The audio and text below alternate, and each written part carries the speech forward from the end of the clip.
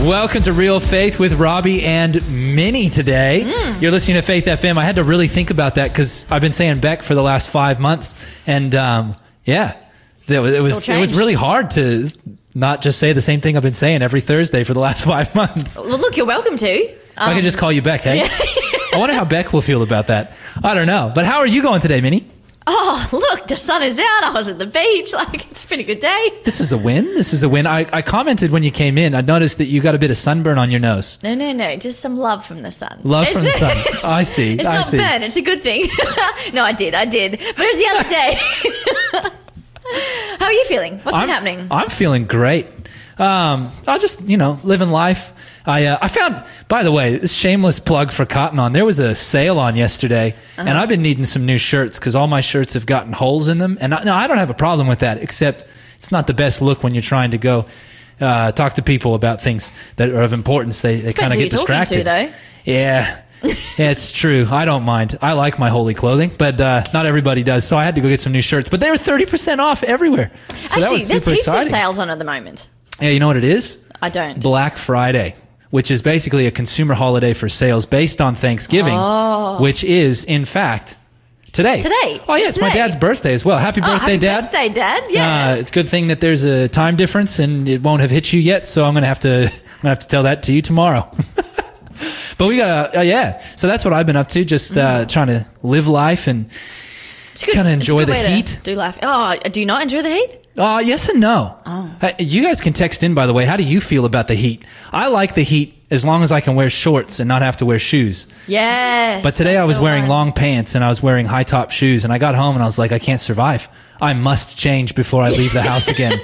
And I went to go put shorts on instead of long pants, and I went, those shoes are staying here at the house as well. Yeah. I'm going to get me thongs, and I'm going out with thongs and shorts today. It's just too hot.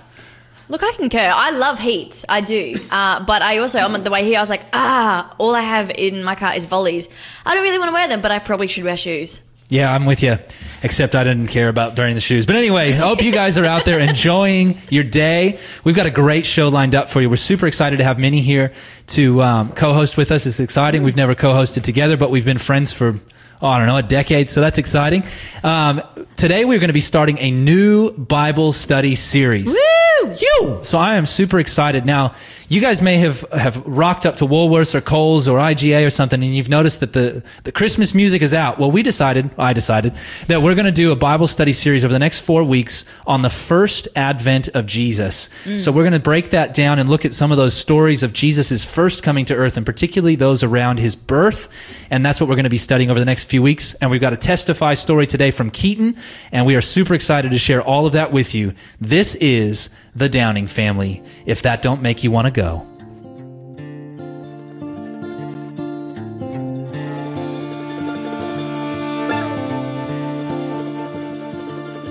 John saw a golden city, New Jerusalem come down. 12 jasper walls and gates of pearl, such splendor all around. And he tells about a river of life that flows beneath the throne, where we'll drink and live eternally in a mansion all our own. Oh, if that don't make you wanna go, brother, if that don't make you wanna go, sister, if that don't make you wanna go to heaven, I don't know what does.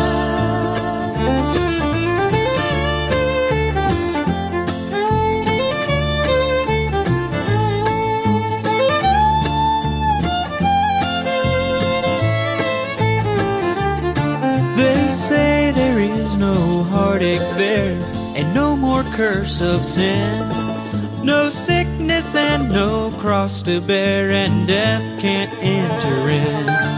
No fighting and no battlefields, no war, no enemy, where the lamb and lion lay side by side in that land of perfect peace. Oh, if that don't make you wanna go, brother, if that don't make you wanna go, sister, if that don't make you wanna go to heaven, I don't know what does.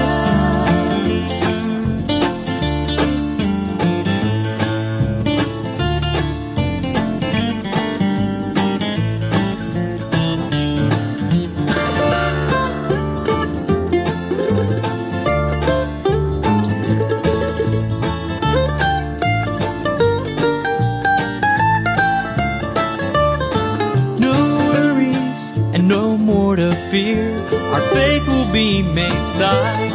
It's a glorious land of endless day where Jesus is the light. Got a lot of friends and loved ones there, and a Savior I will meet. And I'll lay my crown of jewels down when I bow at Jesus' feet. Oh, if that don't make you wanna go, brother, if that don't make you wanna go, sister, if that don't make you wanna go to heaven, I don't know what does. I don't know what does.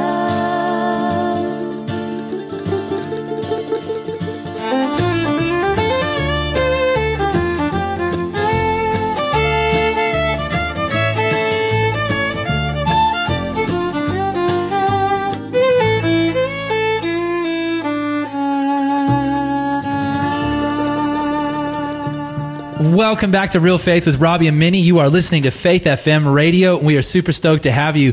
It has come that time of the show where we talk about weird and wonderful things about the world. Yep. But before we get into that, I just wanted to do another plug for our Question of the Week portion of the show, which comes up right towards the end. So if you've got any questions about God or the Bible or any of these spiritual concerns, we would love to hear from you. You can do that by calling in about any of those kinds of questions at 1-800-324-843. That's 1-800-FAITH-FM. Or you can text in at 0491-064-669. That's 0491-064-669. Or you can hit us up on our Facebook page, Faith FM Australia.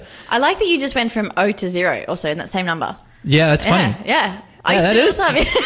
Anyway, you've probably said that number before, seeing as you've got a lot of experience on the radio too. By the way, guys, if you enjoy listening to Minnie this afternoon, you should definitely listen into The Breakfast Show, which operates from 7 to 9 on this same radio station, Monday to Friday.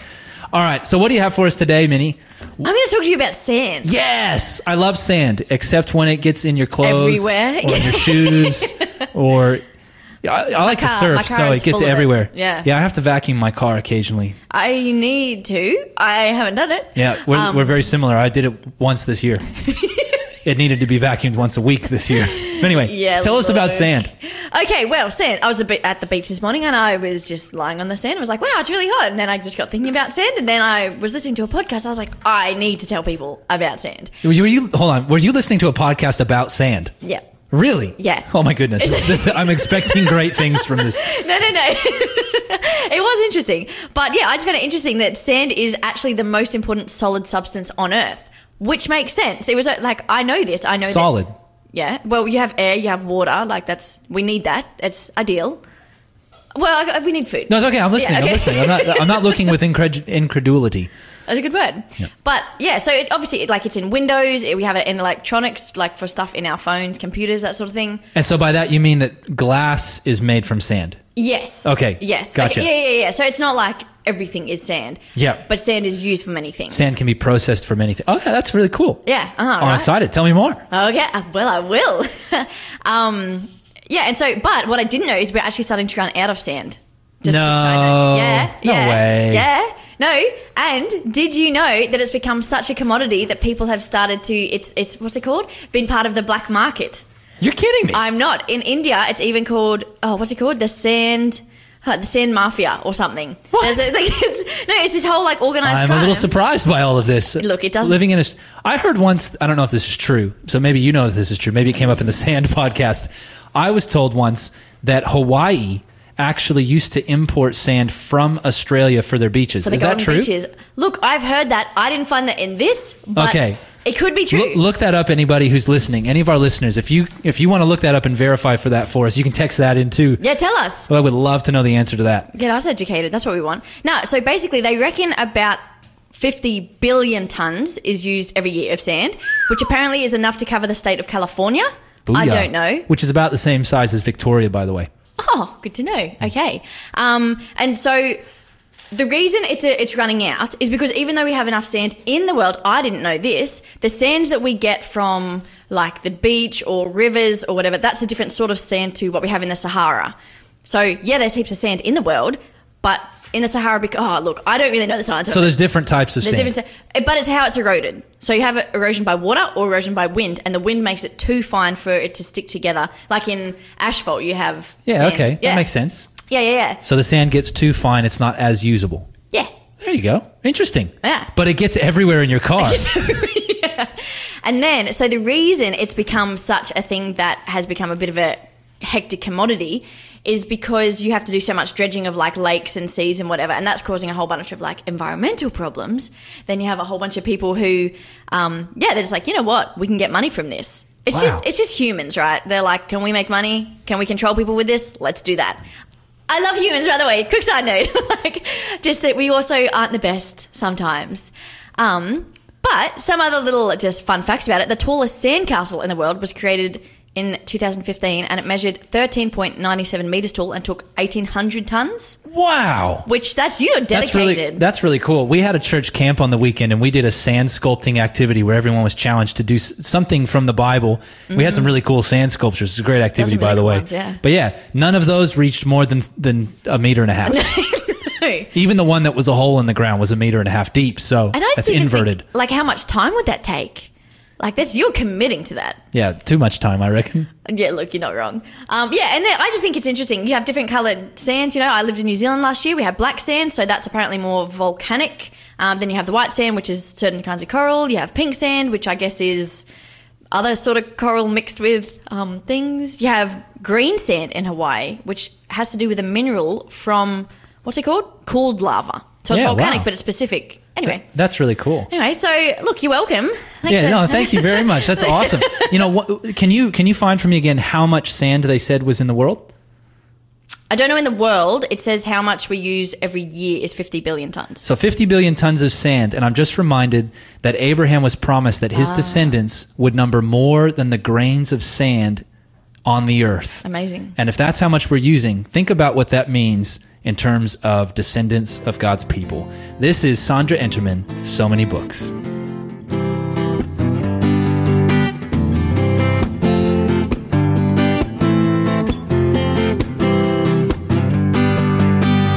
There is a hunger, a longing for bread, and so comes the call for the poor to be fed. More hungry by far are a billion and more who wait for the bread of the word of the Lord. So many books, so little time, so many hunger, so many blind. Starving for words, they must wait in the night to open a Bible and move towards the light.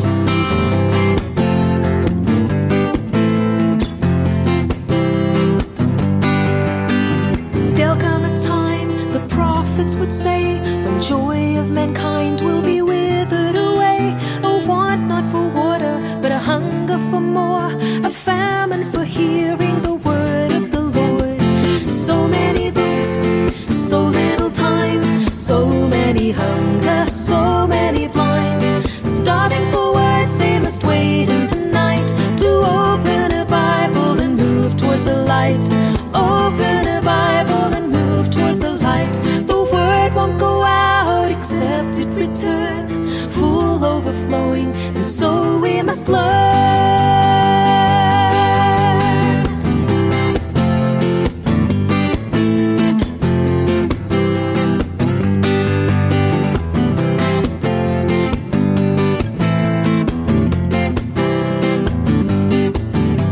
So many books, so little time, so many hunger, so many blind.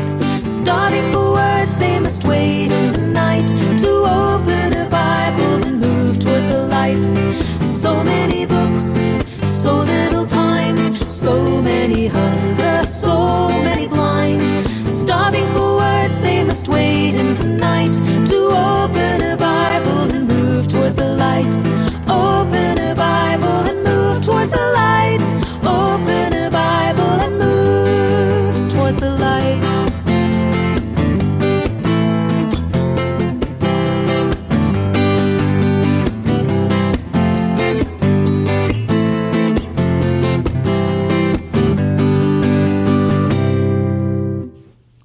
Welcome back to Real Faith with Robbie and Minnie. It has come that portion of the show for our Testify segment, which I love because, man, it's so good. We read scripture and we hear these amazing stories about how God interacted with people in the real world. And it's important, I think, for us to realize and recognize that's not just an in the Bible times thing. That didn't just happen 2,000, 3,000, 4,000 years ago, but it's happening right now. And God wants to interact with you and with me right now today. So we've got our good friend Keaton Humphreys, right? I got the name right? Correct. That'd be good because, man, I've known you for a long time. It'd be pretty bad if I had your name wrong. Yeah, wouldn't that be terrible? So Keaton, tell us a little bit about yourself. Where are you from? What do you do with yourself? What's new in your life?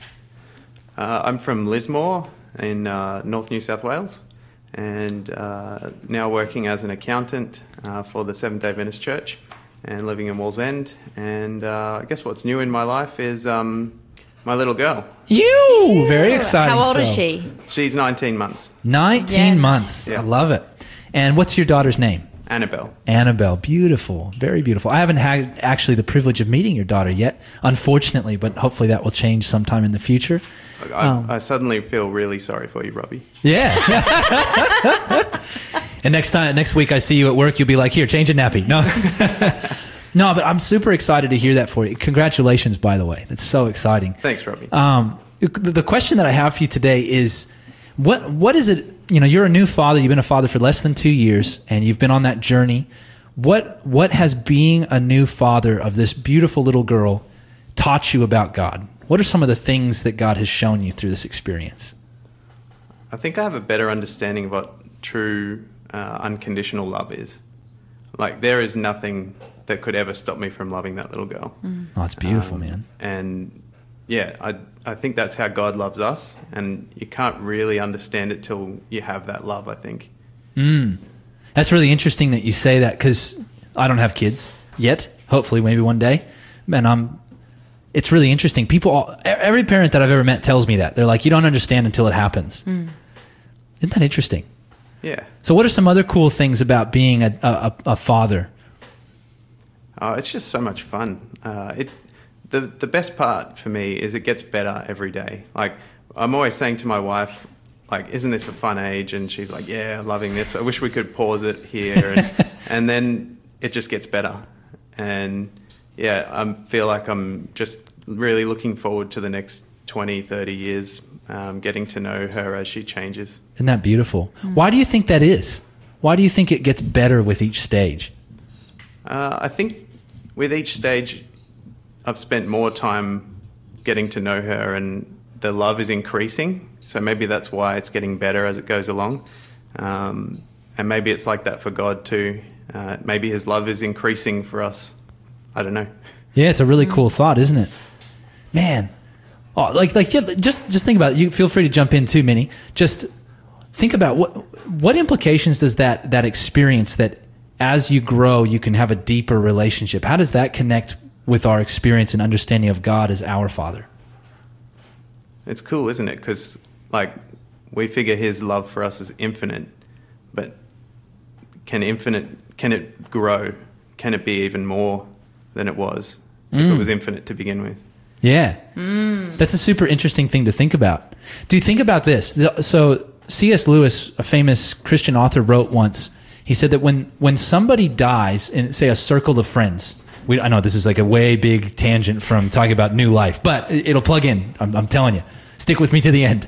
He said, when somebody in a circle of friends dies, you might think that you would get more of each of the people in that group because you'd have more time with that individual person because there's less people to spend time with. Does that make sense? Yeah. And he said a very interesting thing. He said what's actually true is you get less of that person because there are things that someone else brings out in that person that aren't brought out in the same way by anyone else. And so when someone goes, you actually lose a bit of that person in the sense that what they brought out, that spark, you don't get to see that in the same level. So it's interesting that you say that because I think it just ties in that maybe the more that we grow, the more that we learn, the more there is to love. Oh, I like that. Yeah. The more we learn, the more we grow, the more there is to love. And actually, just on that topic, with you being a parent, I have so many friends that I've had for years and years and years, and when I saw them become parents, oh man, like just this beautiful side to them. I was like, oh, you're awesome. But then them becoming parents, I was like, oh, yes, this is amazing. And I think partly to what you're saying, Ruby, it's like they've had to learn so much about themselves and being a parent and all the things, and they've just grown in such an amazing way. And so many, I think nearly every parent of my friends that I've spoken to, they're like, oh, yeah, 100% we understand something about God's love that we just never could before. And I'm like, well, can I learn without being a parent? Because, yeah, look, I'll just use their kids and hope for the best.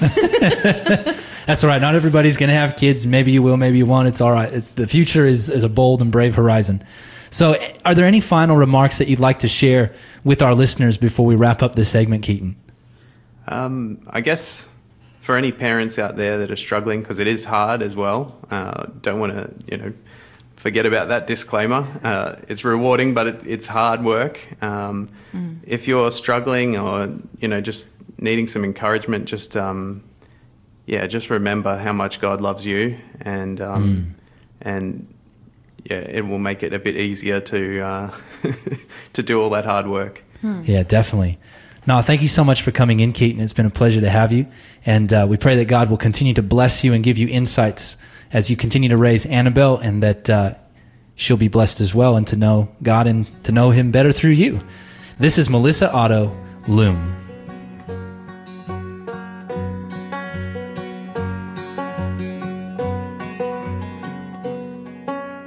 Little Loom, sit peacefully in this womb, in my love thee. Little loom, woven with love by the hand of God, for you are His child, my little loom, my little loom, my little loom, my little loom. Oh, can you hear me, little loom? Did you know that I already love you? Can you hear me, my little loom? Did you know that I want to protect you? I want to take care of you and always be there for you, and be best of friends with you, my little loom. Little loom, sleep and dream as the master craftsman weaves with the colors, love and peace. Oh, He is making you His masterpiece, my little loom, my little loom, my little loom, my little loom. Oh, can you hear Him, little loom? Did you know that He already loves you?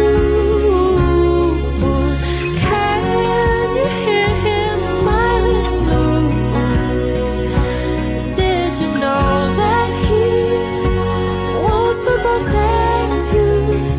He wants to take care of you and always be there for you, and be best of friends with you, my little loom. Oh, oh, oh, oh, oh.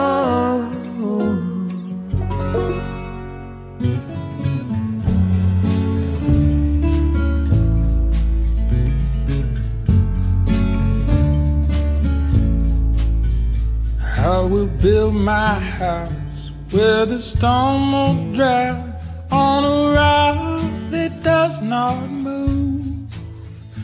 I will set my hope in your love, oh Lord, in your faithfulness will prove. You are steadfast,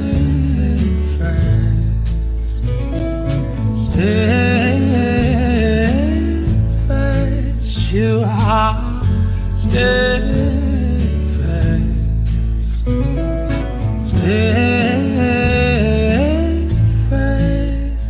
By the word you spoke, all the starry hosts are called out by name each night. In your watchful care, I will rest secure as you lead me with your light. You are steadfast, steadfast. You are steadfast, steadfast.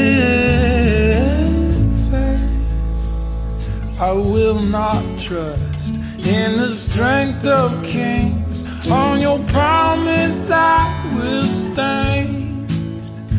I will shout for joy. I will raise my voice. Hallelujah to the Lamb. You are steadfast, steadfast. You are steadfast, steadfast. In a moment of emptiness, all was fulfilled. In the hour of darkness, your light was revealed. In the presence of death, your life was affirmed. In the absence of holiness, you are still God. You are steadfast, steadfast. You are steadfast, steadfast.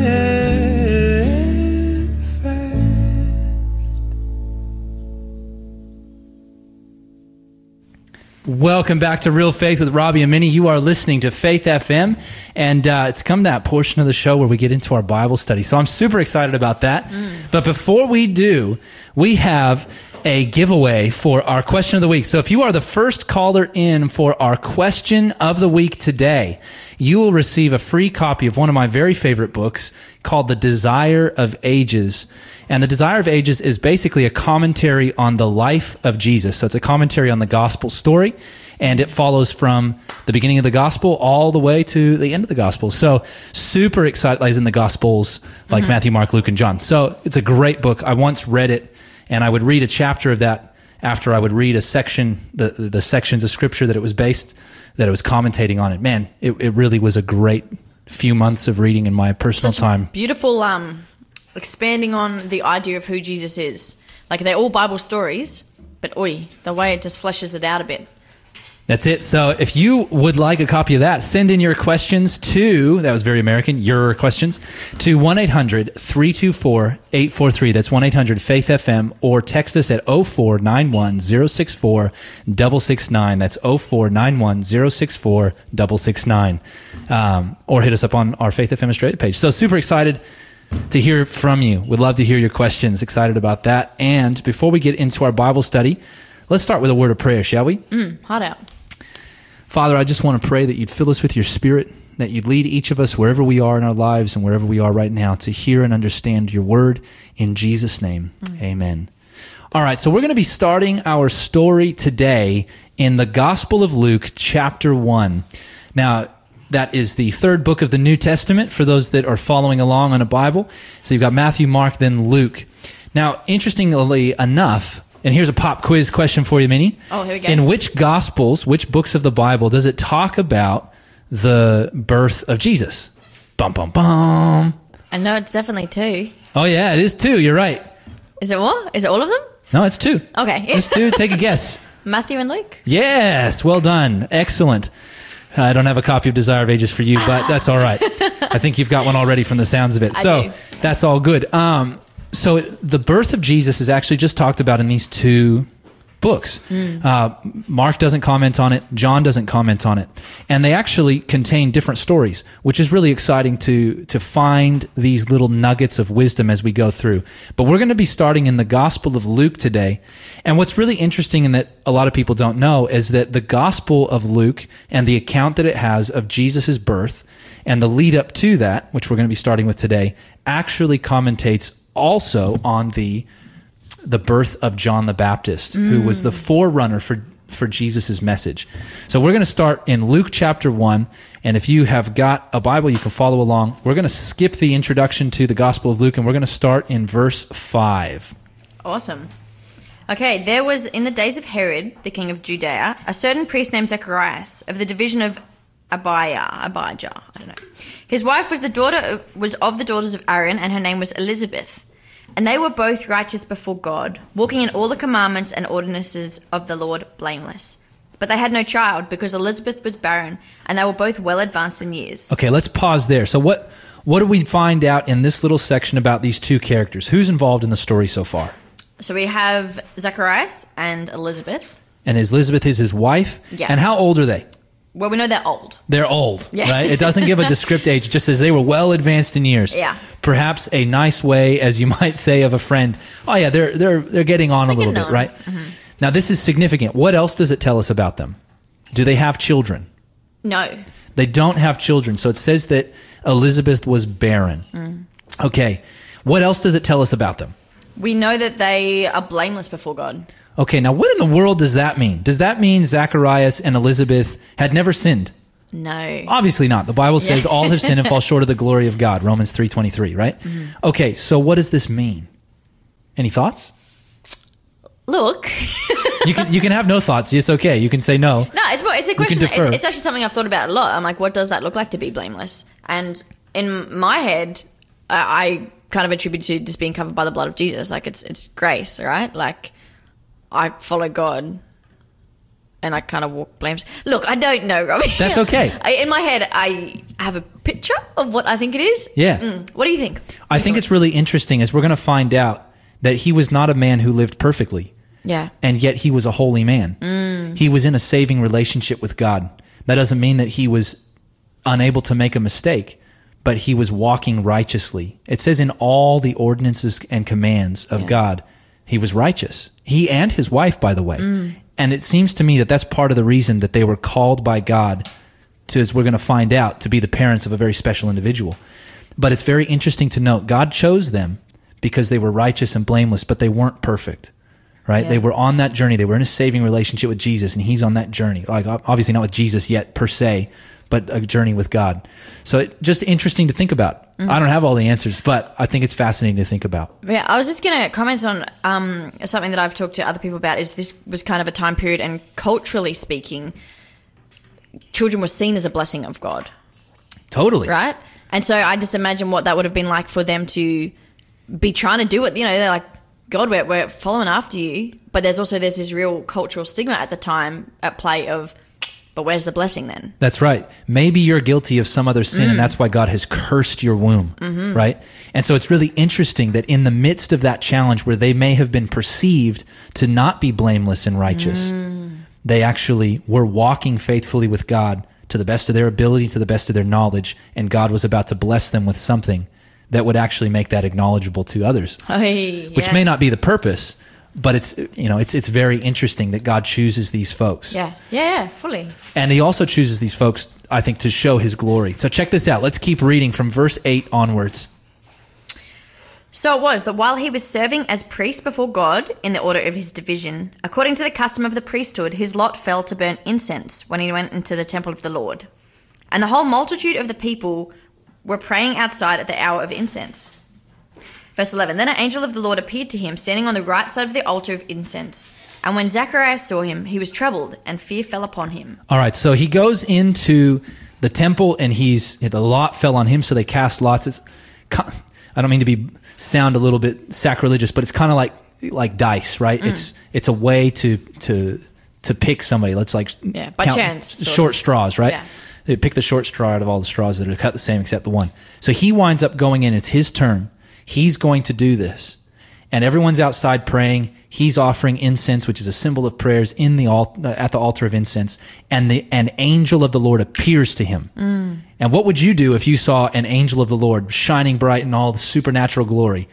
The reality is we'd probably all do exactly the same thing, yeah. right? Be terrified. What? Whoa, Yeah. what's going on? And that's exactly what happens. Yeah. And what takes place next is astounding. So let's keep reading. Okay, if you're following along, I'm up to verse 13. But the angel said to him, "Do not be afraid, Zacharias, for your prayer is heard. And your wife Elizabeth will bear you a son, and you shall call his name John. And you will have joy and gladness, and many will rejoice at his birth. For he will be great in the sight of the Lord, and he shall drink neither wine nor strong drink. He will also be filled with the Holy Spirit even from his mother's womb. And he will turn many of the children of Israel to the Lord their God. He will also go before him in the spirit and power of Elijah, to turn the hearts of the fathers to the children, and the disobedient to the wisdom of the just, and to make ready a people prepared for the Lord." Awesome. Okay, so what is being promised here by the angel? He's making a big declaration. There's a miracle that's going to take place for you, Zacharias. Yeah. Well, what's that miracle? He's going to have a son He's going to have a son. who's going to really be led by the Holy Spirit himself. That's right. Early, He says, from early. says you know. even in the womb, womb. before he exits the womb, Yeah. he's already going to have the Holy Spirit filling him. Yeah. That's astounding, and we're going to find out how that happens. I learned something about that today in reading. Super, super cool. What was the name of the boy to be? John. What does John mean? Any ideas? I have no idea. Okay, so John in the Greek, which is written there, comes from, it's Yohanan, which comes from the Hebrew word for it, which actually means Yahweh is gracious. Oh, wow. God is gracious. So notice this. This is going to be a boy who's born, and he is blessed by God. He's filled with the Holy Spirit. His job is going to prepare people for the coming of the Lord. Yeah. That's what his job is going to be. And what is his name? His name is John, which means God is gracious. And when you think about that, and you think about the ministry of John the Baptist and the things that he was preaching, and you kind of go, whoa, how does that connect? He was preaching a baptism of repentance. Turn to God. Return to God, because he is gracious to forgive. And people came, repented of sin. They walked away from sin. They walked to Jesus, or to God rather, and they made confession of sins, right? This is all a part of God's grace, leading to change in life. It's beautiful. This is what he's called, and I love that. The forerunner of Jesus is somebody whose name means God is gracious. In case you didn't know, the Messiah is coming, and God is gracious. It's beautiful, isn't it? I just think what a kind of intense message to hear about your child, though. Do you know what I mean? Like, we just had our interview before with Keaton about being a new dad. Yeah. And I just imagine, as exciting as that would be, imagine, this massive angel, bright, exciting, terrifying. And then that was like, you're going to have a child. One, amazing, because he's like, your prayer is heard. Finally. You know, how long has this decades been- they've probably yeah. been praying this prayer. That's right. So, yep, we've heard you. Also, this son is going to be such a strong pillar for turning people towards God, like you said. Yeah. I feel like there could be such mixed emotions of, who am I to have this fully. responsibility and Fully. also pray to the Lord, you know? Fully. And in fact, let's keep reading, because we're going to see his reaction. Let's go to verse 18. Okay, and Zacharias said to the angel, "How shall I know this? For I am an old man, and my wife is well advanced in years." And the angel answered and said to him, "I am Gabriel, who stands in the presence of God, and was sent to speak to you and bring you these glad tidings. But behold, you will be mute, and not able to speak until the day these things take place, because you did not believe my words, which will be fulfilled in their own time." Awesome. Okay. Whoa. So what was Zacharias' response? He's like, nah, bro. Now think about this for a moment. This is going to become very interesting when we get into our next session as we read about the announcement of the birth of Jesus and Mary's response to that. What's Zacharias' response? He starts with a question, right? He's questioning. He goes, whoa. How shall I know this? Okay, I want you to put that in your memory bank, my friends. Put that in your memory bank. How shall I know this? He asks a question, a fair question. He's like, hey, look, I'm old and my wife's old. How is this going to happen? And I want you to take notice of something. He's a priest. He knows the stories of Scripture better than perhaps many others. and he knows that he's a son of Abraham. And Abraham was a man well advanced in age. Yeah. And his wife was well advanced in age and barren. And it says she was past the time of childbearing, which might seem to indicate she was postmenopausal, which means you can't have babies, right? And yet God gave them a son. He knows this. Yeah, this is not just a question of, This is precedented. God has done this before. Yeah. Right? And here comes the angel. Now take note of this, by the way. Gabriel responds, the angel responds by saying what? I am Gabriel. Fun fact, everybody. Gabriel, the name of this angel, is mentioned 4 times in the Bible. That's it. 4 places where his name shows up. 1 is in Daniel 8, 2, Daniel 9, 3, Luke chapter 1, 4, Luke chapter 1 to Mary. Now notice this. This is huge. And if you aren't familiar with this, this is a bombshell. If you go study into Gabriel and what he is doing and why he is the one who's announced, it says he comes from standing in the midst of God. This means he's one of the 2 angels of all of heaven who live in God's direct presence as represented on the Ark of the Covenant. He stands in God's very presence. He is sent from that important post 4 times in Scripture by name. Every single time it has to do with the ministry of Jesus Christ. Oh. Daniel chapter 8, he talks about the cleansing of the sanctuary. Yeah. Daniel chapter 9, the announcement of the Messiah and his death and burial for sin. Here he announces John the Baptist, who prepares the way for Jesus. Yeah. And then he announces the birth of Jesus Christ, which we're going to come to in a moment. 4 times alone in Scripture, always connected to the ministry of Jesus. Isn't that interesting? That is really cool. It's huge. Yeah. Notice who else is mentioned in the Bible by name as an angel. Good thing to think about. Not a very common occurrence. Significant. Now he says, boom, you've asked this question, which I think sounds very valid. And he says, I am Gabriel. And because you don't believe, here's the sign for you. You're not going to speak until this happens. You will not speak another word until this takes place. And let's keep reading. We got 27 seconds left. Let's read 21 and 22. We'll see how we go. Okay, and the people waited for Zacharias and marveled that he lingered so long in the temple. But when he came out, he could not speak to them. And they perceived that he had seen a vision in the temple, for he beckoned to them and remained speechless. So he comes out, he can't talk, he's making hand signals. There's no, Australian Sign Language, there's no Auslan then. He doesn't know how to get the language across. What's going to happen next? This is the Wellis family. Where the nails have been, by the sign upon his precious skin, I will know my Savior when I come to him, by the mark where the nails have been. When I cross over, I will shout and sing. I will know my Savior by the mark where the nails have been.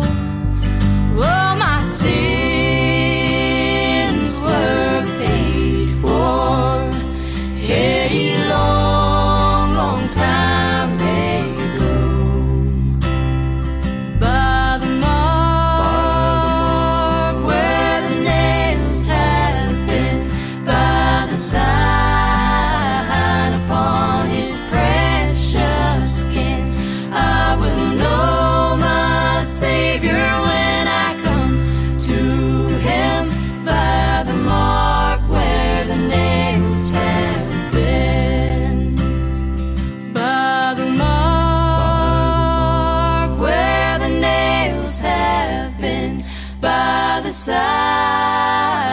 upon his precious skin.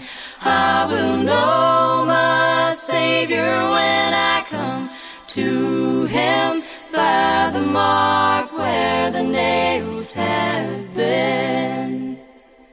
By the mark where the nails have been. Welcome back to Real Faith with Robbie and Minnie. You are listening to Faith FM Radio. And just before we get back into our Bible study, another shameless plug.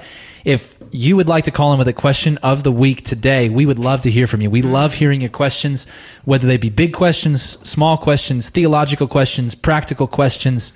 We want to hear from you. So if you have any questions, you can call in for us today. Sorry, I had a mental blank there. I wanted to say, and the first caller in this week is going to receive a free copy of a book called The Desire of Ages by a woman named Ellen White. It is a fantastic commentary on the Gospels. So if you'd like to get your hands on that, call in and give us a question, and that you can do that by calling in 1-800-324-843. That's 1-800-FAITH-FM, or you can text us at 0491-064-669. That's 0491-064-669. All right, so we've just read that the angel Gabriel, who only shows up 4 times in the whole of Scripture by name, he may show up elsewhere when the angels aren't disclosed by name. I don't know for sure, but he comes in when we know. But it says his name by name. And this is one of them. Yeah. And he says this announcement, and he says, you're not going to speak until the fulfillment of this prophecy I've just given to you. And this is really fascinating. We're going to find out more about that as we go on in the story. So he comes out of the temple, and he is not able to speak. Everybody's freaking out, and they're perceiving that he had a vision because he's signaling. So let's continue in verse 23 to finish off this portion. So it was as soon as the days of his service were completed that he departed to his own house. Now after those days his wife Elizabeth conceived, and she hid herself 5 months, saying, Thus the Lord has dealt with me, in the days when he looked on me to take away my reproach among people. Isn't that fascinating? Which really ties in with what you were saying before, Minnie, that she seems to believe that there is reproach given to her because she has been barren. Yeah. Right? So this is significant. And I mean, the truth is there are many women today who want to have kids that are unable for various reasons. And it's a hard thing to be able to want to have children and not be able to do that, because it's kind of an inbuilt thing in the human body, the human psyche, generally speaking, that most people have that desire. And so she's excited about this. And I wonder why she hid. I don't know if she was afraid maybe they'd miscarry. I don't know. But she goes, and it says that she secludes herself. And she's grateful to God. Thus the Lord has dealt with me. Isn't that beautiful? All right, let's continue the story, and let's find out if Gabriel's going to show up again. Well. So we're going to start in verse 26, and let's read through 28. Okay, so now in the 6th month, the angel Gabriel was sent by God to a city of Galilee named Nazareth, to a virgin betrothed to a man whose name was Joseph, of the house of David. The virgin's name was Mary. And having come in, the angel said to her, Rejoice, highly favored one. The Lord is with you. Blessed are you among women. Oh, let's keep reading. Sorry. Okay. Verse 29. But when she saw him, she was troubled at his saying, and considered what manner of greeting this was. Then the angel said to her, Do not be afraid, Mary, for you have found favor with God. And behold, you will conceive in your womb and bring forth a son, and shall call his name Jesus. He will be great and will be called Son of the Highest. And the Lord God will give him the throne of his father David, and he will reign over the house of Jacob forever, and of his kingdom there will be no end. Awesome. Okay, so what's going on here? What does Gabriel say to her? Pretty significant message. Yeah, fully, right? It's like a step up from what John's message was. Yeah, totally. Not only are you going to have a child, Yeah. Hold on a moment. You're betrothed. Point number 1, she's engaged to be married. She's not sexually active. Yeah. Okay. In their context, betrothal was as good as marriage. You were committed. You actually had to go through the process of legally getting a divorce to back out of a betrothal. So engagement in their context is a little bit different than ours. It was like the step into marriage before the consummation of the marriage, right? And so for this time, this was a serious pledge. And so she's in this position, and he says, and notice his greeting to her. It's so good. It's so cool. Rejoice, highly favored one. Now think about this.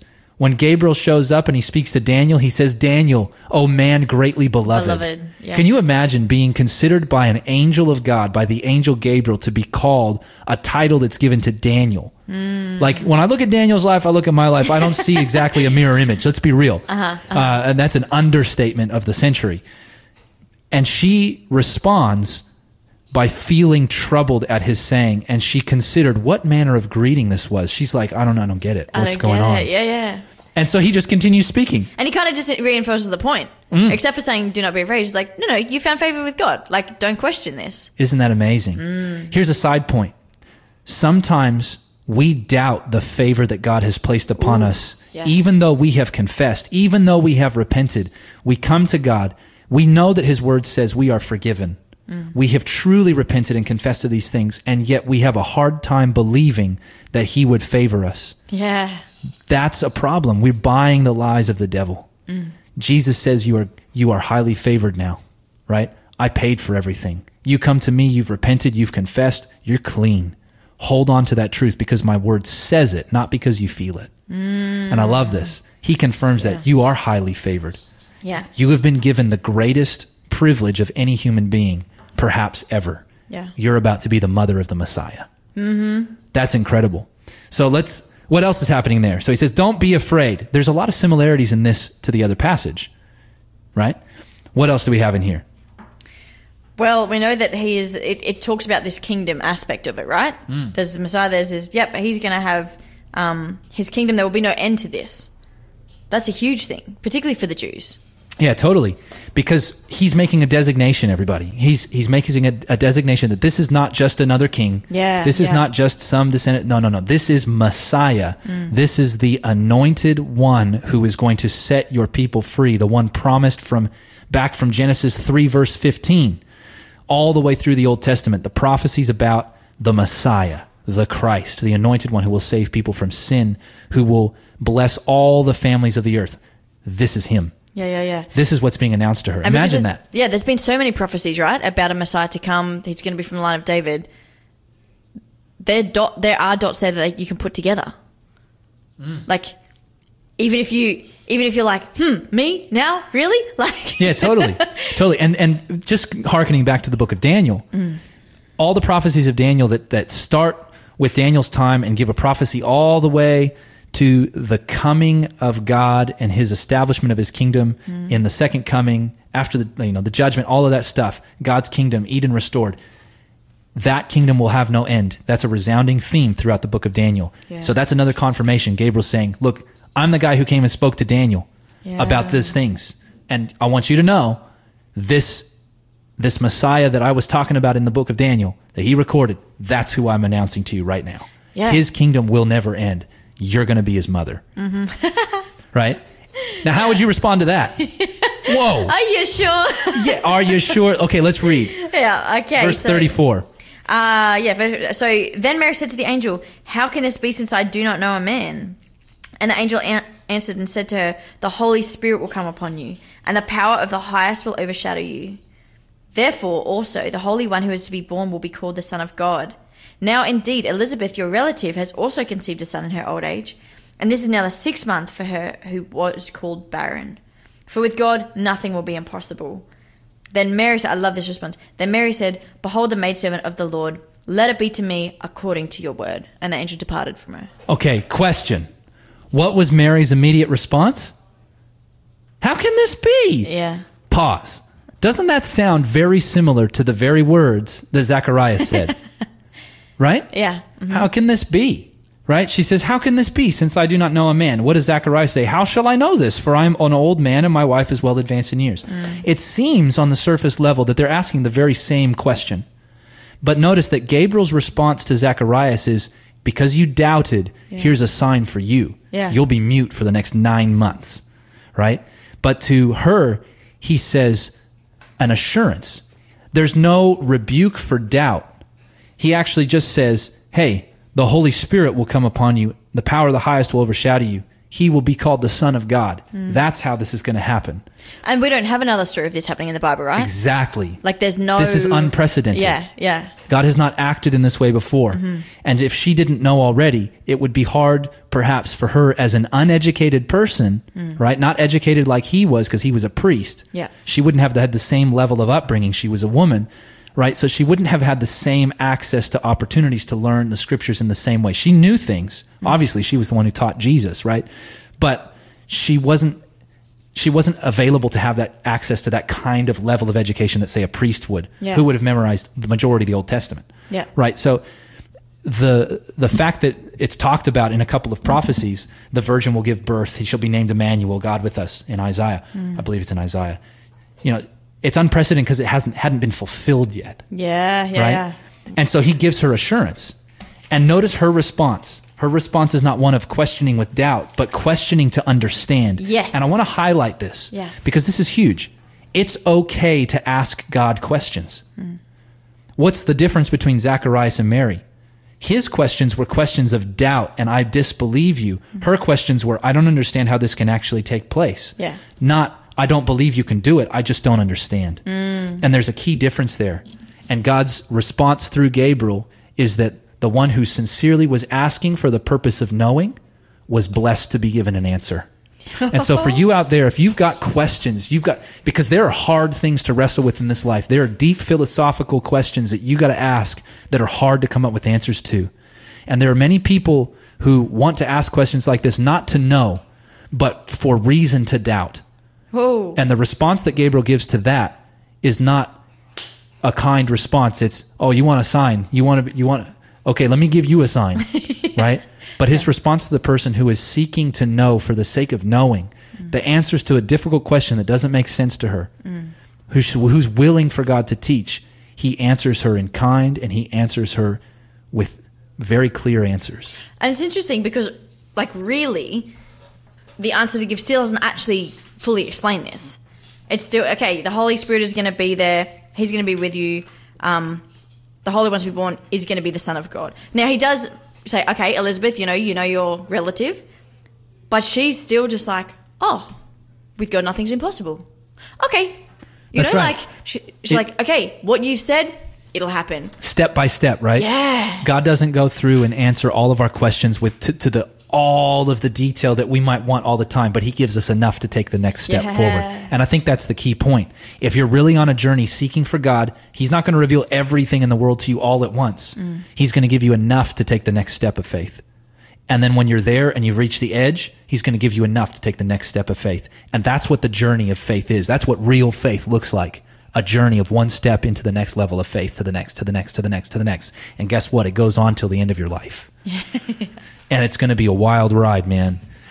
And her ride was pretty wild. All right, let's keep reading. So she goes to visit Elizabeth. Let's continue on in verse 39. Okay, now Mary arose in those days and went into the hill country with haste to a city of Judah, and entered the house of Zacharias and greeted Elizabeth. And it happened, when Elizabeth heard the greeting of Mary, that the babe leaped in her womb, and Elizabeth was filled with the Holy Spirit. Then she spoke out with a loud voice and said, Blessed are you among women, and blessed is the fruit of your womb. But why is this granted to me, that the mother of my Lord should come to me? For indeed, as soon as the voice of your greeting sounded in my ears, the babe leaped in my womb for joy. Blessed is she who believed, for there will be a fulfillment of those things which were told her from the Lord. I love this. This is so cool. Beautiful, hey. Okay, so think about this. So she goes and she's visiting Elizabeth. What happens is, like, she walks in the door, and what happens? Says hello. And then the Holy Spirit said, like, John in the womb is like, yo. This is the one. Yeah. Right? So Mary's pregnant now. She's carrying Jesus, the Messiah, the Son of God. She walks in the room, and this is really neat. What happens to Elizabeth? Elizabeth is filled with the Holy Spirit. Notice the language, filled with the Holy Spirit. And what does she do? She immediately begins to prophesy. Right? Isn't that interesting? Yeah. She's prophesying. Blessed are you who believed. Oh, yeah. Isn't that cool? So, something I'd never thought about. When was John baptized in the womb by the Holy Spirit? Probably right here. Yeah. Probably when Jesus arrived on the scene. Oy. Isn't that interesting? Yeah. I just think that's fascinating. I just kind of had that realization today in a reading of this with a friend. I think that's really astounding. And then she goes on to say this, and Mary responds by singing a song. Isn't that beautiful? Mm-hmm. Sometimes, songs historically often are born out of overwhelming experiences, for better or for worse. You're in love. What do? You write music. You sing songs. You're in difficult times. You're in oppression. What do? We write songs. Yeah. We write laments. We're grieving. We write songs, right? Like these things are born out of like what's the word I'm looking for? Overwhelming circumstances, we'll call it. And she's just kind of had this experience, this confirmation of what the angel had told her. She's seeing it all. It's being confirmed. It's building her faith. And so she breaks out in song, and we're going to get back to it in a moment. Assurance, Jesus is mine. Oh, what a foretaste of glory divine. Heir of salvation, purchase of God, born of His Spirit, washed in His blood. This is my story,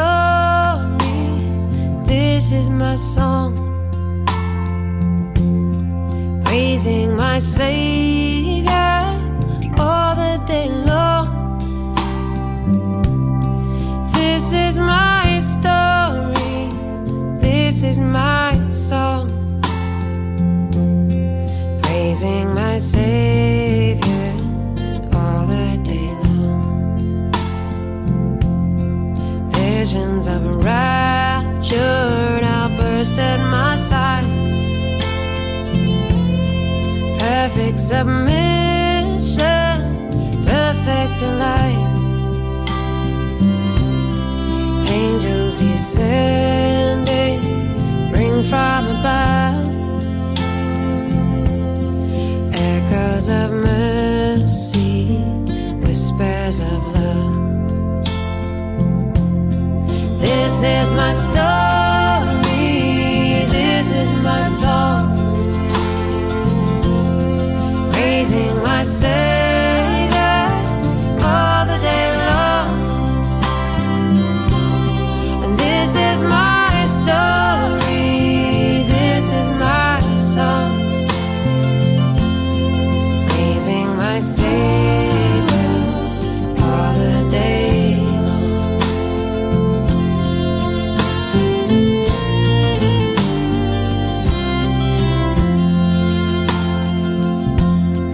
Perfect submission, all is at rest. I and my Savior am happy and blessed, watching and waiting, looking above, filled with His goodness, lost in His love. This is my story, this is my song, praising my Savior all the day long. And this is my story, this is my song, praising my Savior all the day long. Oh, this is my story, this is my song, praising my Savior all the day long. Oh, this is my story, this is my song, praising my Savior all the day long, praising my Savior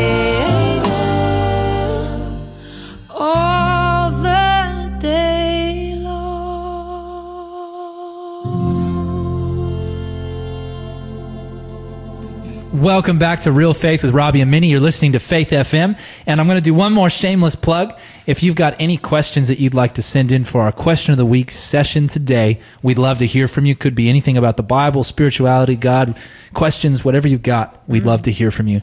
And our first caller in today is going to receive a free copy of a commentary on the Gospels called The Desire of Ages, which is a title actually for Jesus in Scripture. So if you'd like to do that, you can call in at 1-800-324-843. That's 1-800-FAITH-FM. Or text in at 0491-064-669. That's 0491-064-669. We'd love to hear from you. Absolutely. All right, so we sing songs in times of overwhelming experience. And so Mary bursts out in song. Yes. Now, I'm not going to make you sing it, so we're just going to read it. I wouldn't even know how to sing it. Yeah, I don't either. It doesn't have any notes written down. So, so let's go from verse 46 of Luke chapter 1. Fantastic. And Mary said, "My soul magnifies the Lord, and my spirit has rejoiced in God my Saviour. For he has regarded my lowly state of his maidservant. For behold, henceforth all generations will call me blessed. For he who is mighty has done great things for me, and holy is his name. And his mercy is on those who fear him from generation to generation. He has shown strength with his arm. He has scattered the proud in the indignation of their hearts. He has put down the mighty from their thrones and exalted the lowly. He has filled the hungry with good things, and the rich he has sent away empty. He has helped his servant Israel in remembrance of his mercy, as he spoke to our fathers, to Abraham and to his seed forever." And Mary remained with her, being Elizabeth, about 3 months and returned to her house. I love it. It's so beautiful. So good, yeah. So many things that we could say, but there's just one thing I really want to highlight there. And that's the first thing that she says. My soul magnifies the Lord. Now, that's a weird word. We don't normally say that. In my Bible, it's got a note that says declares the greatness of. Wow. In other words, I'm declaring my soul, who I am, my psyche magnifies, declares the greatness of the Lord, and my spirit has rejoiced. And what does he call, what does she say next? In God, my Savior. Notice this. Not just God, our Savior, the people of Israel, not just God, the Savior of the world. No. My Savior. There's a personal aspect of this. Yes, Jesus came to save the world, but Jesus also came to save the individual. And I think both of those things are important to understand and to remember. God is not just the Savior of the world outside. He's the Savior of the individuals who choose to receive him. And I think it's amazing that even now, just after a short time into this journey, she already gets it. Yeah. And I believe that's part of perhaps of why God chose her. Yeah, and right? I was just thinking... She gets it. Yeah. Just as you were speaking, I was thinking about, with this song, as you were saying, so much music, just for centuries across cultures, it comes from this place of, intense experience or emotion or whatever. In a way, she kind of had a couple of options here. With this song, what she does, she just fully glorifies God. This is who you are. This is the God that I know. This is the God who has saved and does these things. She could have gone the other way and gone, my lowly state, like, who am I? I'm not deserving. Do you know what I mean? This is eyes on God. Man, who you are. Who's the focus? Yeah. And so often when we get the focus wrong, like, look, let's be honest. When we look at God and then we look at ourselves, we should look at ourselves pretty lowly, you're going to. But the point is not to get stuck looking at ourselves. Yeah. The point is when I look at myself and I see my brokenness, that I shouldn't just keep looking at me, trying to fix me. Let me look to Jesus, because he's the one who can fix me. Get our focus right, and everything else comes after. Yeah. Right? If you point your head to the left, your whole body goes that way. You point your eyes to Jesus, he'll take care of the rest. Focus on Jesus and getting to know him, trusting in him, surrendering to him, walking with him. He will reveal everything. He will lead you on the path. Keep your eyes on Jesus. Love it. So good. All right, let's keep reading in the story. We're going to try and see if we can make it through most of the rest of the story. Give it a red hot go. Verse 57. Now Elizabeth's full time came for her to be delivered, and she brought forth a son. When her neighbors and relatives heard how the Lord had shown great mercy to her, they rejoiced with her. So it was on the 8th day that they came to circumcise the child, and they would have called him by the name of his father, Zacharias. His mother answered and said, "No, he shall be called John." But they said to her, "There is no one among your relatives who is called by this name." So they made signs to his father what he would have him called. And he asked for a writing tablet and wrote, saying, "His name is John." So they all marveled. Immediately his mouth was opened and his tongue loosed, and he spoke, praising God. Then fear came on all who dwelt around them, and all these sayings were discussed throughout all the hill country of Judea. And all those who heard them kept them in their hearts, saying, "What kind of child will this be?" And the hand of the Lord was with him. That's awesome. So I love this. I just looked this up really quick while you were reading. Zacharias means God has remembered. Ooh. Isn't that interesting? And they're like, man, we're gonna name him after his father. God has remembered, because God has remembered you. God has remembered your righteousness. God has remembered. Like, I can just picture all the reasons they might say that. God has remembered his promise. God has remembered you. God, but he says, no. The name is John, and they're like, nah. Nobody in the family's named John. We're not naming him John. So let's go ask the father. I love that they tried well, you're the lady of the house. We're gonna go around the edge. We're going to go to talk to the man. And at this point, he's not been able to speak, remember? Yeah. And the child's been born, and he's still not able to speak. And what does he do? He writes down on a tablet, he says, his name is John, which means his name is God is gracious. Yeah. If you look at the history of Israel, there is nothing, there's no clear example of Israel being worthy of God remembering them. Right? You know what I mean? I do. And when we look at our own lives, the same is true. Yeah. Yeah, 100%. Right? And it's not, the Savior isn't coming because we are worthy of it. The Savior is coming because of God's graciousness. Isn't that beautiful? Yeah. And John, who's going to be the forerunner of the gospel coming, the good news coming through Jesus Christ, he's to announce God is gracious. That's what my name means. That's the point behind everything. I'm teaching repentance. Why? Because God is gracious. Yeah. I'm telling you that the Lord who's coming, he will anoint you with the Holy Spirit. He will baptize you with the Spirit and with fire. Why? Because God is gracious. And I think there's a verse it might be Isaiah, that says somewhere like, therefore the Lord will wait that he may be gracious. Ooh. Like, I just remember reading, I was like, ooh. But I just imagine this time for Zacharias where he can't talk. Have you ever lost your voice? Like, fully lost your voice? It's pretty bad. Yeah, I lost my voice once for like a week and a half. And you like to talk, though. It's true. But what I noticed was it was just like, I wasn't even sick. I had no voice. And people just stopped talking to me. I was just like, man, you can talk. I'll just listen. But people just started talking to me less. And I just imagine this time for him, he had some time with Jesus. A time of reflecting. Well, yeah, you know. Definitely a time of reflection and probably heart searching. Yeah. And notice the change. Yeah. He recognizes, oh yeah, this all came because God is gracious. This all came because I was told it would come and I didn't believe, even though I had precedence in God's working in human history in my tribe through Abraham, the father of our people, through whom all the promises came, the promise particularly of Messiah. God is gracious. God is gracious. Truly, God is gracious. And so I love what happens next. We've got a little bit of time. Let's read from verse 67.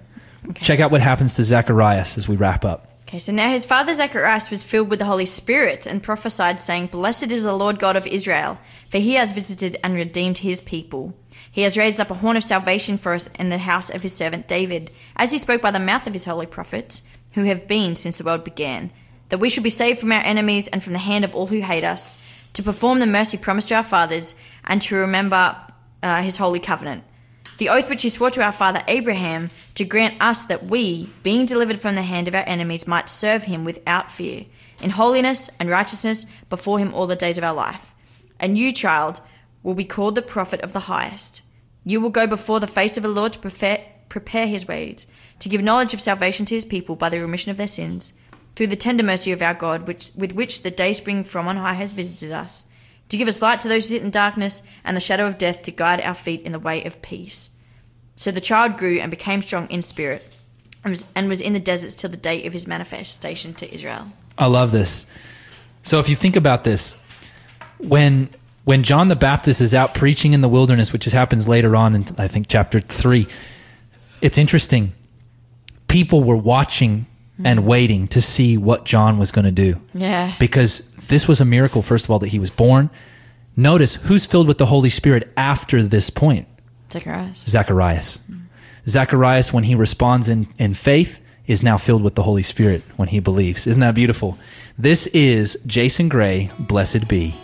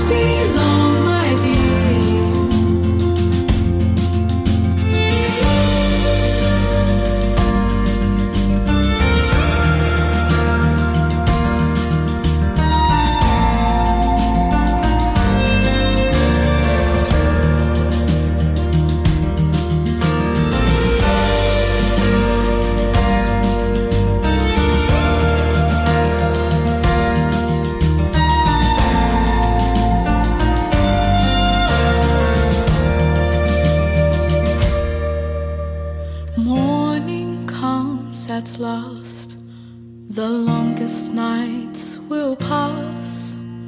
Love will soothe our restless souls and heal the aching hearts. Heal the aching hearts. So don't you dare give up, my dear. Your redemption is so near.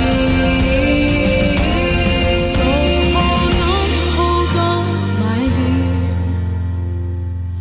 For it won't be long, my dear.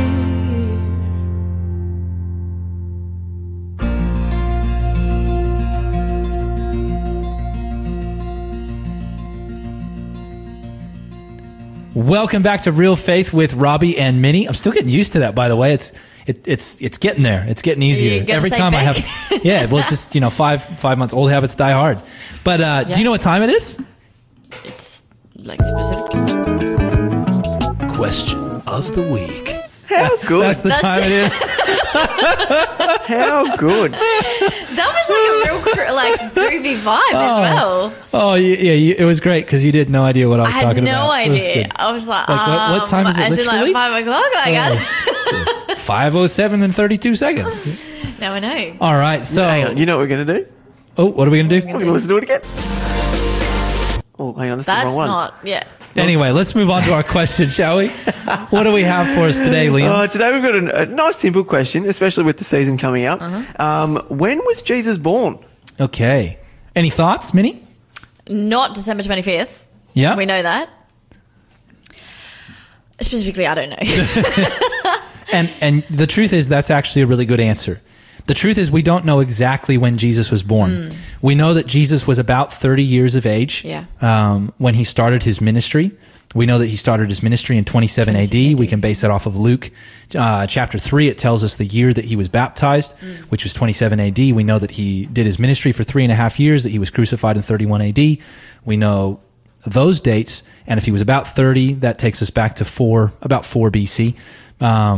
So that's the most likely time that he was born in terms of a year. But the question, I suppose, connects also to, well, we've got Christmas being celebrated on December 25th. Is that when Jesus was born? And most scholars are in agreement that is very unlikely to be the time that Jesus was born. We don't know exactly when Jesus was born. Scripture is silent on the issue with regards to what time of year, etc. But we do have reasons, probably some pretty good reasons to think that it probably wasn't December. It's very unlikely they would call a census where people have to travel in the dead of Northern Hemisphere winter, which would be a very difficult time for people to travel, not easy access to food. It's very unlikely that would have been the case for Caesar Augustus's, what do you call it? Census thing? Census. Yeah. Yeah. So most scholars are in agreement that is very, very, very likely to not be the actual case. What's interesting is that historically it actually comes up in the 4th century is the first time we see it written down in the history books, which would be after the, I guess, conversion, so to speak, of Constantine, Emperor Constantine. But what are we seeing written down, sorry? Christmas being celebrated on the 25th of December. Oh, wow. Okay. So it's not recorded in history until the 4th century AD. As far as we know, the earliest Christians didn't celebrate the birth of Christ. So it's a later addition. And what's interesting is that December 25th is approximately the winter solstice. And some of the pagan beliefs of the time were that the world had been created on the spring equinox and that 9 months later is the winter solstice.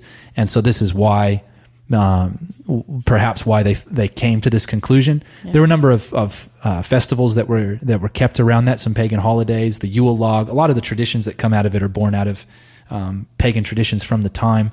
So a lot of the stuff that we do for Christmas isn't really biblical at all. Yeah. So yep, just call it. So my thought is, if you're going to utilize Christmas, utilize it as a way to do ministry, to do evangelism, to share about Jesus. Because 100%. A lot of the time, it's a time of year where people are, there's a lot of people who are lonely at Christmas time. And it's a great opportunity to reach out to those folks, to invite someone into your home to come celebrate something with you, to experience fellowship and community. Depression rates are higher at the holiday season. Suicide rates are higher at the holiday season. Substance abuse rates are higher at the holiday season. So it's a sad thing that this happens, but a lot of people need fellowship and community. And that's one of the great things that we can do at that time is reach out to people and utilize it as an opportunity for mission, which traditionally the church has done. So in answer to that question, we don't actually know, but it's very unlikely it was December 25, almost certain that it wasn't. And hopefully that answers that question. Without any further questions, we're going to get back into our Bible study and let's start getting into our application. We've got a few minutes before the break.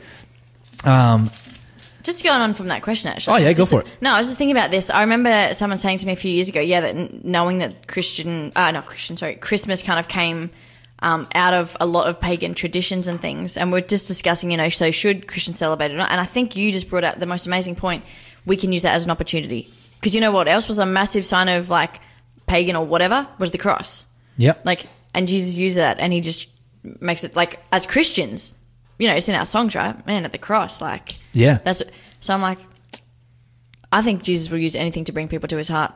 Yeah. So like I said, if there's an opportunity, it's a time that people are open. I know people who will only go to church, not because they believe in anything, but around Christmas time. So it's like, let's do community. Yeah. And one of the things here's a word of personal opinion. If that's the one, like more people come to church on Easter for Easter services and Christmas for Christmas services than any other time of the year. So here's a little side note. Rather than telling them all the same exact narrative every time, well, maybe Easter probably a good idea to talk about the cross, since that's kind of like the crux, so to speak, of the issue. Jesus dying for our sins is the huge center of the gospel, right? Absolutely. Like it is the gospel. Jesus hanging upon the cross was the gospel. One of my favorite quotations. But hey, at Christmas time, sometimes we should utilize this just really evangelistically. Sometimes we tell the nativity story and we don't make any real appeal to people to come to know Jesus. Utilize it. Yeah. Use it as an opportunity to build friendships, to draw people closer to God, to seek for people to want to study the Bible, to really milk it for all it's worth. Like use every opportunity. If people are gathered around for something and you don't have to sacrifice your integrity, your godly integrity to use it as a bridge, then use it.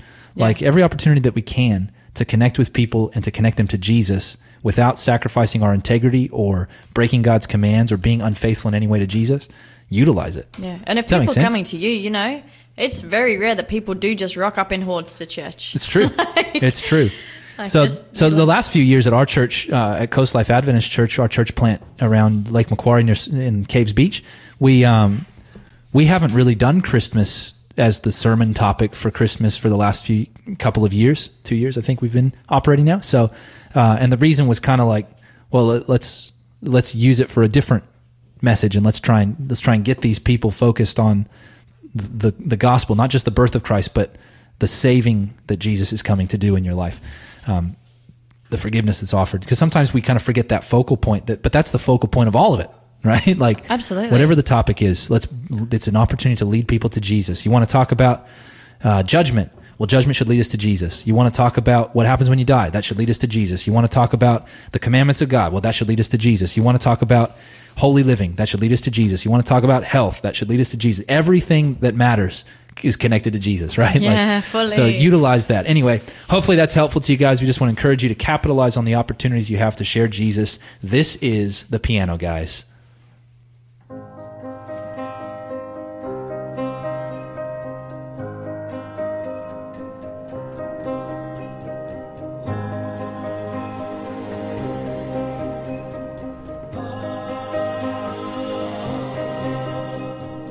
Angels from the realms of glory, wing your flight o'er all the earth. Ye who sing creation's story, now proclaim Messiah's birth.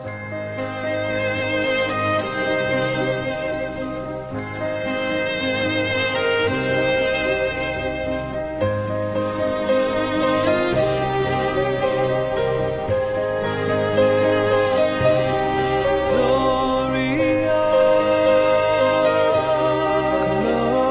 Gloria.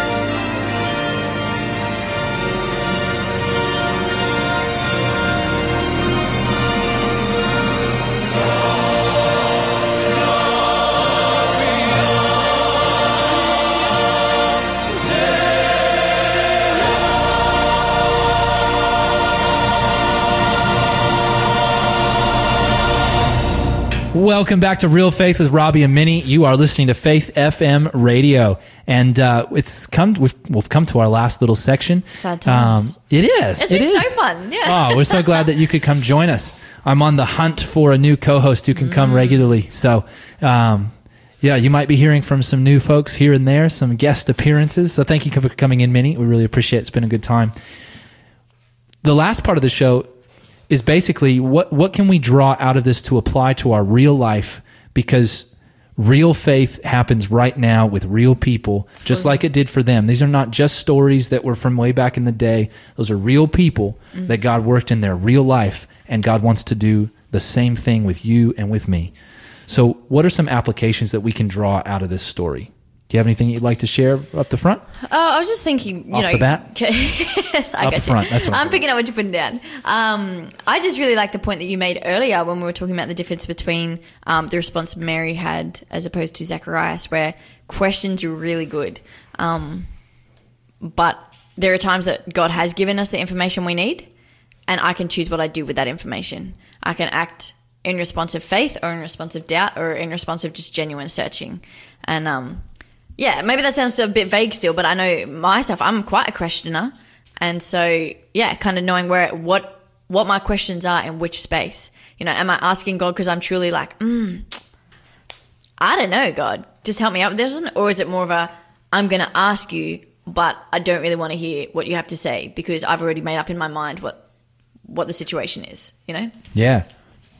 Yeah, I really like that idea of the questioning, that there was a difference between Zacharias and Mary, even though the questions were essentially the same. Absolutely, yeah. The intent behind the question was different. And what's really cool, by the way, is that Gabriel did answer Zacharias' question too. Yeah. It just wasn't answered with such positivity, right? He's basically rebuking him, Fully. but he's still giving him a supernatural answer to that. How can I know? Oh, I'm going to give you a miracle, but it's not the miracle it's not a miracle that's kind of what you'd expect, right? And this is interesting because sometimes God answers our questions and answers our prayers in such ways to lead us to the ultimate good, which is always his desire. But the way to get to the ultimate good is not always the easiest way. Now, if he had believed, it probably would have just been like he came out rejoicing and he started sharing the good news about what was going to happen, what God was going to do. But because he didn't believe, God had to work in a different way to bring about the ultimate good. And praise the Lord, by the end, the outcome was the same. He's now filled with the Holy Spirit and prophesying about Messiah. Yeah. Isn't that cool? And prophesying about what his son's going to do in preparation for Messiah. But the response that I think is the goal is we should question, but we should question in order to believe. Yeah. Not in order to support our doubts, right? And that's all well and good for a believer, but what about a skeptic, right? Well, God says that when you seek for me, when you search for me with all your heart, I will let you find me. If your search isn't real, if the search isn't really looking for the truth, good luck finding it. You're going to figure out ways to make excuses. That's what people do. So if you want to find truth, search, ask questions, but do it looking for the truth with a readiness to respond to truth. Yeah. And when you do that, God will reveal to you what you need to know. And I really like that. That's cool. One thing that I think is really neat about this, that I think I'm trying to figure out how to apply this to real life, but I think it's fascinating that when there are important messages in the Bible, they often get repeated. Yeah. And when you read this story, there's a bunch of things that are repeated. Number one, Gabriel shows up 4 times in the Bible. Maybe it would be important to consider, you've got Michael, who's called the archangel or the chief of angels, and you've got Gabriel, who's an angel. That's it. Like there's no one else who's given that title. By the way, angel can mean messenger, who's given a name, right? So this is the only angel that's given by name, essentially, because the archangel is something different. So when you look at this, maybe it would be important to pay attention to the 4 times that he shows up. Yeah. So here's a note to everybody. Yeah. Go study Daniel 8, Daniel 9, which is essentially the same vision because Daniel passes out because he freaks out in the middle of it. Yeah. They're talking about, they're connected in a huge way. And then Luke chapter 1 to John the Baptist and Jesus. These are the only times. Go study those things. See what you can learn because God repeats things or isolates these things when they're important. And I think that's a really valuable thing for us to do. Look for repetition.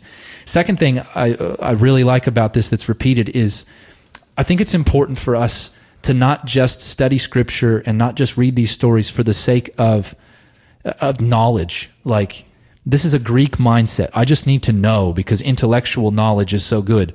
And our Western thinking is very Greek. We are based out of Greek philosophy. We are based out of Greek education. Our whole society in the West is based upon the Greek view.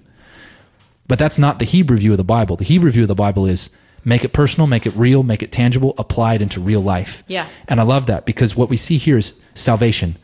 Saved, God my Savior, the salvation of the people, God who saved me, God who saved Israel, who has redeemed. And I love this because it makes salvation personal and practical. It's not a head knowledge, it's an experience that must be had. And God is knowable. That's right. I love that. So that's another thing I draw out of this is seek to know the salvation experience, not just to know about it, but to know the God who gives it and to put your trust in him as your personal Savior, not just the Savior of the world, yes, that, but also that he can be your personal Savior that you can know. So without any further ado, it's been such a blessing to have you guys along. May God bless you. May God keep you. And remember, as you go throughout your week, that real faith is lived faith.